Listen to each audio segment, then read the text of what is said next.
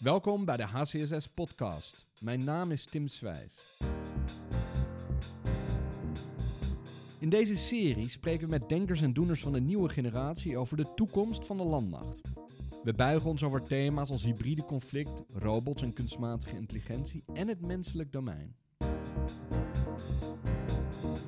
Centraal staat de vraag: hoe moet de Landmacht inspelen op het veranderende karakter van gewapend conflict? En welk steentje draagt mijn gast hieraan bij? Vandaag spreken we met kapitein Mark Michielen. Dag Mark, welkom. Dag. We gaan vandaag spreken over informatiegestuurd optreden. We contacteerden jou eerst per e-mail. We zagen dat jij een hotmail-adres had. Dus ik dacht dat jij zo van voor de Koude Oorlog was. Maar wat is je geboortejaar? 1991, dus na de val van de muur. Kijk eens aan. En je hebt nog steeds een hotmail-adres. Jazeker. Wanneer ben jij voor het eerst online gegaan? Ja, voor het eerst online. Echt online spreken we over 2001, 2002. De tijd dat ADSL net opkwam. Konden we eindelijk MSN'en als basisschooljongen. Dus je hoefde niet meer in te bellen op die oude modems? Nee, dat mocht ook niet. Hè. Dat was veel te duur allemaal. Dus wacht maar tot ADSL is en dan kan je zoveel internet als je wil. Kijk eens aan. En daar is misschien jouw interesse in informatiegestuurd optreden begonnen. Wat is informatiegestuurd optreden, Mark? Ja, informatiegestuurd optreden is het gebruik van informatie om de juiste beslissing op het juiste moment te maken met de juiste middelen. Als ik nadenk over oorlogvoering, niet alleen in het heden, maar ook in het verleden, is natuurlijk altijd het doel geweest van strijdende partijen om zo slim mogelijk en zo snel mogelijk informatie te verzamelen en daarmee sneller te kunnen handelen dan de tegenstander, in de OODA-loop van de tegenstander te komen. Wat is er dan zo nieuw aan informatiegestuurd optreden? Nou, in die zin is informatiegestuurd optreden ook helemaal niks nieuws. De Prins van Oranje deed het al met zijn informatie die hij op dat moment tot zijn beschikking had in de Tachtigjarige Oorlog. Napoleon deed het al. In de Tweede Wereldoorlog deden ze het. Maar wat het nu zo revolutionair anders maakt, is de informatie die ter beschikking staat, alle sensoren die we hebben en de mogelijkheid tot het verwerken van al die informatie. We hebben zo'n informatie-overload dat we die nu kunnen gebruiken om de OODA-loop nog meer te versnellen. Met name in het informatiedomein. Kijk, en jij, de OODA-loop, Observe, Orient, Decide en Act, voor de niet-militaire luisteraars. Vertel eens, wanneer raakte je geïnteresseerd in informatiegestuurd optreden? Ja, dat begon in mijn startfunctie als pelotonscommandant bij de elektronische oorlogsvoering. En daar ben je ook heel veel bezig met informatie verzamelen, vijandelijk radioverkeer afluisteren, peilen. Maar ook het belemmeren van vijandelijk radioverkeer, zo om hun OODA-loop te blokkeren. Om het onmogelijk te maken dat zij hun informatie verzamelen en analyseren. Leg eens uit, je hebt een kanon, maar dan niet een kanon waar kogels in zitten, maar straling? Ja, je hebt eigenlijk een hele grote antenne die voor mijn tijd mensen nog op een dak hadden staan om televisie te ontvangen. Die hebben wij op een panzervoertuig staan. En daarmee kunnen we of vijandelijk radioverkeer ontvangen of zo hard zenden dat wij hun verkeer overstemmen, waardoor zij niks meer kunnen. Kijk eens aan. Dus dat is jouw link eigenlijk met het informatiedomein. Ja. Maar wanneer ben je nou echt geïnteresseerd geraakt in informatiegestuurd optreden? Ja, dat kwam denk ik in 2018 bij de oefening Deep Strike van de 43e Brigade. Oefening Deep Strike, vertel eens, wat was dat? Dat was een grote staftraining. Ik denk een man of 200 die daaraan meededen van hoofdzakelijk de 43e Brigade, maar ook van de ondersteunende eenheden zoals de logistiek, BNT-commando, het vuursteuncommando. En het doel van die oefening was om te kijken waar zijn we nog in staat om tegen een high-capable tegenstander nog steeds te vechten. En zo niet, wat moeten wij dan aanpassen om wel het gevecht te kunnen winnen? Dus dit leek een beetje op een oefening die gericht was tegen Rusland bijvoorbeeld? Zou kunnen. En wat kwam daar aan het licht? Daar kwam aan het licht ten eerste dat we te weinig middelen hadden, om te slaan. Maar ook niet de juiste middelen hadden om de sensorinformatie die de verkenners in het voorterrein zagen, om die naar achter te brengen, zodat wij niet alleen de vijand konden zien, de observe, orient fase, maar ook daadwerkelijk te kunnen slaan. Kijk eens aan. En ook in dat elektromagnetisch spectrum. Ja. Jij was toen ook al kapitein, of Nee, niet? toen was ik nog luitenant. Dus je was een jonge luitenant en jij merkte dit op. Wat heb je daarmee gedaan? Wat mij heel erg opviel is dat het merendeel sprak over... wij moeten terug naar de Koude Oorlog. Wij moeten terug naar de jaren 90, 1000 tanks en dan gaan we wel winnen. Maar wat je heel erg zag is dat het informatiedomein over het hoofd werd gezien. Er was te weinig besef dat we ook meer middelen hadden dan alleen maar tanks. En ik ben daarmee naar de brigadecommandant gestapt. Toen nog brigade-generaal Willens, nu generaal-majoor Willens. En ik heb gezegd, generaal, dit gaat echt fout. Kan ik u even spreken? We hebben te weinig antennes, generaal Willens. Ja, en de antennes die we hebben gebruiken we verkeerd. En hoe reageerde generaal Willens? Nou, die zei, kom over een kwartiertje maar even langs en dan mag je het gaan uitleggen. Kijk eens aan, Ja. kijk eens aan. Dus zijn deur stond open en Ja. je bent langs gegaan en je hebt gezegd... volgens mij gaat er hier iets mis. Ja. Los van slagkracht moeten wij ook sensoren hebben in het informatiedomein... zowel om te luisteren als ook om zelf te stralen. Ja, precies. Is daar iets mee gebeurd of niet? Wat uiteindelijk is gebeurd, het besef is geland dat het inderdaad anders moest. Ja. Ondertussen waren ze bij Defensie Plannen bezig met de werkgroep Informatiegestuurd Optreden. Juist. En toen kwamen ze erachter, we moeten ook jong, andersdenkende mensen erbij plaatsen. En toen ben ik in de werkgroep Informatiegestuurd Optreden geschoven. Oké. Jullie hebben gekeken, neem ik aan, naar hoe informatiegestuurd optreden... Nou, je probeert het te definiëren, heb je net gedaan. Maar gekeken waar jullie naartoe willen... maar ook wat voor voorbeelden van informatiegestuurd optreden... we al in de Nederlandse krijgsmacht zien. Kun je daar iets over vertellen? Ja, wat vooral opviel waren de verschillen waar de verschillende krijgsmachtdelen stonden. Zo is de Marche al redelijk ver met informatiegestuurd optreden. Geef eens een voorbeeld. Zij hebben de middenlaag een stuk kleiner gemaakt, een centraal aansturingsorgaan ontwikkeld. Daar hebben ze allemaal telefoons uitgedeeld aan de wachtmeesters op straat. Aha. Die staan direct in verbinding met het centraal aansturingscentrum. Aha. En als er wat gebeurt, een nieuwe opdracht is, dan wordt die naar alle wachtmeesters in een bepaalde omgeving van dat incident gestuurd, zodat die snel ter plaatse kunnen komen. Interessant. Dus power to the edge hebben zij letterlijk genomen. Ja.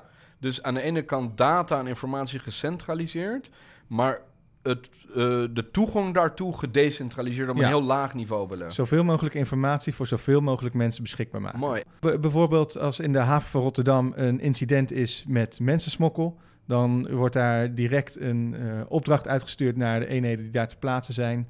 En op die manier proberen ze heel snel de smokkelaar uit de vrachtwagens te halen, de mensen veilig te stellen. Kijk eens aan. Je noemt een voorbeeld van de marechaussee. Ja. Zullen we eens over de Landmacht praten? Ja. Hoe gaat het met informatiegestuurd optreden in de Landmacht? Ja, we doen het ook, maar het is nog niet zo alomvattend als het zou moeten zijn. We zijn nog te veel geconcentreerd op het fysieke domein. En we hebben wat uitlopers naar het virtuele domein, zoals de elektronische oorlogsvoeringscompie, maar dat is slechts 1 compie, of 1 CMI-commando. Het Civiel-Militair Interactiecommando in Apeldoorn. Ja, en wat we daar zien is dat er ook nog geen centrale regie is die de marechaussee wel heeft. Dus als we daar meer naartoe gaan, ook met de toevoeging van kunstmatige intelligentie om al die informatie te analyseren en te distribueren, dan kunnen wij ook echt met IGO aan de slag gaan. Mooi, maar voordat we over AI of machine learning gaan praten, moet je eerst überhaupt die gegevens bijeenbrengen en die gegevens ontsluiten. Ja. En dat geldt zowel voor andere domeinen, denk aan het elektromagnetisch spectrum, denk aan het informatiedomein, denk aan het menselijk domein. Maar het lijkt me dat dat geldt ook voor klassieke fysieke domeinen, want daarin is informatiegestuurd optreden evenzeer belangrijk. Ja, informatiegestuurd optreden is voor mij ook meer de kapstok waar we alle andere domeinen aan vasthangen. Ja. Die zorgt ervoor dat alles met elkaar in verbinding staat. Welke nieuwe boost, hoe moet informatiegestuurd optreden dan vorm krijgen, met name binnen de Landmacht? Ja. En wat schort er nu aan? Ja, ik zie daarin 2 grote aspecten. Het ene aspect is technisch en het andere is menselijk. Oké, laten we beginnen met het technische dan. Ja, het technische is de verbindingen. Nu hebben we 1 radioverbinding en we willen er veel meer. Ja. Dus als we dit vergelijken met een weg, hebben we nu een provinciale weg, eentje. En als daar een boom op valt, dan kunnen we niet meer over die weg rijden. We willen ook een snelweg waar we sneller en meer informatie over kwijt kunnen. Maar we willen ook een spoorbaan hebben, een vliegveld. Verschillende wegen. Verschillende manieren om überhaupt met elkaar te kunnen communiceren. Ja, dit is puur uit zelfbescherming. Zodat we niet makkelijk gestoord kunnen worden door vijanden. Ja. Dan hebben we het over de wegen, de banen, de sporen.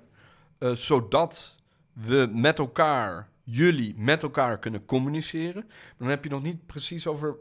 wat gaat er dan over die banen en die sporen en die wegen heen? En hoe wordt dat opgeslagen? Dat is ook nog een technische component. Ja, dat is zeker een technische component. En wat er overheen gaat, is eigenlijk alle informatie die we op dat moment kunnen delen. Dus dat is een klein stapje vooruit naar de mens die moet veranderen. In plaats van informatie bij je houden, moeten we ook de denkslag maken om de informatie te delen. Delen, tenzij het om reden niet kan. In plaats van, nu houden we alles bij me, tenzij het wel kan. Mooi, je praat over banen, wegen, sporen. Jullie moeten paden hebben om met elkaar te communiceren. Kanalen die niet gestoord worden. Maar waarom is dat belangrijk en wat voor informatie moet er dan over die kanalen gaan? De sensorinformatie, wat zien wij over de vijand. Dus het vijandbeeld moet er overheen gaan. Onze eigen commandovoering moet er overheen gaan. Informatie over de munitie, logistieke aanvragen. Eigenlijk alle informatie die wij nodig hebben om een gevecht te kunnen winnen. Dus je bedoelt, zoals wij in de civiele wereld met WhatsApp en met GSM en met internet. Precies. Met e-mail, pardon, en what have you communiceren. Ja. Dat wil je eigenlijk ook een militaire equivalent van zien. Ja. Om beter te kunnen zien en beter te kunnen communiceren en dan ook sneller te kunnen handelen. Ja, en dat hoeft geen eens over een eigen militaire weg. Dat zou ook best over een civiele snelweg kunnen zijn, als we snelweg praten. Alleen dan moeten we er wel voor zorgen dat het pakketje beschermd is zoals een brink-waardetransport. Goed dus. Ja. Hey, en doen tegenstanders dat wel? Zijn tegenstanders hier beter in? Hoe zijn de Russen hierin? De Russen die hebben hun optreden zo aangepast dat ze nauwelijks communicatie nodig hebben. Die zeggen gewoon, wij gaan voorwaarts en wij gaan voorwaarts. Doen nog wat met vlaggen. Ja, de Russen hebben zijn veel minder communicatie en C2-infrastructuur afhankelijk dan wij als Westen. Misschien, maar tegelijkertijd is het natuurlijk ook zo dat zij een vrij goed ontwikkelde EOV, elektronische oorlogsvoering component hebben. Ja, zij hebben onze kracht gezien en dat is digitale verbondenheid. Ja. En daar hebben zij hun EOV op ingesteld om ons daar te pakken. En omdat zij ons daarop pakken, hebben ze er ook voor gekozen om dat zelf bij hun minder te ontwikkelen. Oké, dus we hebben het over, het doet me nadenken, amateurs praten over strategie, maar professionals over logistiek. En jij hebt tot nu toe ook veel over de logistiek, hè, de kanalen die aangelegd moeten worden. Je had het ook over een menselijke kant. Ja. Wat moet daar veranderen? We moeten ten eerste af van het idee dat we altijd de jonge opgepompte luchtmobielen moeten hebben, maar misschien hebben we ook wel de oudere data scientist nodig en kunnen we die recruteren. Dus een ander soort slag mens die we nodig hebben. Mm-hmm. Maar ook het denken moet anders. In plaats van informatie altijd bij je houden. Het is mijn informatie. Moet je juist informatie willen delen, tenzij het niet mag. Wat ik een heel tekenend voorbeeld vind over het niet willen delen van informatie was tijdens mijn startfunctie. Mm-hmm. Bij de elektronische oorlogsvoering compie, onderdeel van GISTARC. Ik mocht alleen het gebouw in van mijn eigen compie en niet van andere compie van het GISTARC, omdat dat was niet voor mij van toepassing. Ja. En daar zijn natuurlijk wel klassificatiethema's, issues die daar een rol spelen. Maar jij maakt een argument voor het opslaan van informatie op zo'n manier dat het eerder gedeeld kan worden, zodat mensen ook, om het in het Engels te zeggen, een betere situational awareness kunnen creëren überhaupt. Ja, en ik snap best dat niet alle informatie gedeeld kan worden, maar we kunnen wel meer delen dan we nu doen. En dat heeft zowel te maken met procedures en technische standaarden, maar ook met een mentaliteit. Ja, ik denk dat het hoofdzakelijk mentaliteit is. Zijn er andere zaken waarvan jij denkt, dit moet de Landmacht echt nu aanpakken, om dat informatiegestuurd optreden, wat ik eigenlijk al jaren hoor, nu echt een sling te geven, een zwaai? Ik vind dat we bereid moeten zijn om de hele doctrine op informatiegestuurd optreden aan te passen, in plaats van dat we informatiegestuurd optreden krampachtig in de organisatie proberen te proppen. Waar wij als Defensie altijd heel goed in zijn, is om vast te houden aan het oude idee en daar een nieuw idee op te passen, in plaats van dat wij het nieuwe idee zien En daarmee kijken wat handig was vanuit het oude om dat te gebruiken. Interessant punt. Dus wat stel je voor? Je stelt eigenlijk een soort van kleine eenheid voor die je zou gaan experimenteren met hoe je nieuwe warfighting concepts, nieuwe concepten kan ontwikkelen van scratch, van het begin. Ja, en dan klein. Ik zou zelf er al voor kiezen om dat minimaal vanaf bataljonsniveau te kunnen doen, zodat je wel wat impact kan bereiken. Prachtig voorstel. Dus dat brengt ons eigenlijk bij onze vraag die we aan elke gast stellen. Mark, wat ga jij daar persoonlijk aan veranderen? Nou, ik zie 3 dingen die ik kan veranderen. Eentje is het gewoon zelf doen. Als kapitein heb ik ook personeel onder mij. Ik deel altijd zoveel mogelijk informatie met ze. Het is een mentaliteit die we moeten veranderen. En dat kan ik al zelf in mijn eigen invloedssfeer doen. Ja. Tweede punt zou zijn het beïnvloeden van mijn direct hogere niveau. Het aandringen van de mentaliteitsverandering en eventueel ook in de kleine club de technische aanpassingen die je kan doen. Interessant, ja. Want mijn baas heeft natuurlijk meer invloed, ook financieel, dan ik. Mm-hmm. Het derde wat ik zou willen doen is hiermee door willen gaan. Het doorontwikkelen van informatiegestuurd optreden en dan niet zozeer erover nadenken, maar in een eenheid ermee aan de slag gaan. Dus dat idee van deze rode cel die zelf eigenlijk het informatiegestuurd optreden concept doorontwikkelt. En uitvoert. Nou Mark, heel veel succes. Dank je wel en tot een volgende keer. Dank je wel. En voor onze luisteraars, voor nu was dit de laatste aflevering in de HCSS-podcastserie De Toekomst van de Landmacht. Binnenkort gaan we van start met een partnerschap-podcast met BNR. Vond je ons gesprek met kapitein Mark Michielen interessant? Luister dan ook de andere afleveringen met de Denkers en Doeners van de nieuwe generatie op een van de vele platforms Spotify, Apple Podcasts, Soundcloud of YouTube. Heb je suggesties voor andere onderwerpen of voor sprekers? Stuur ons vooral een mail naar info@hcss.nl. Dit was de HCSS podcastserie De Toekomst van de Landmacht met Mark Michielen en Tim Zwijs.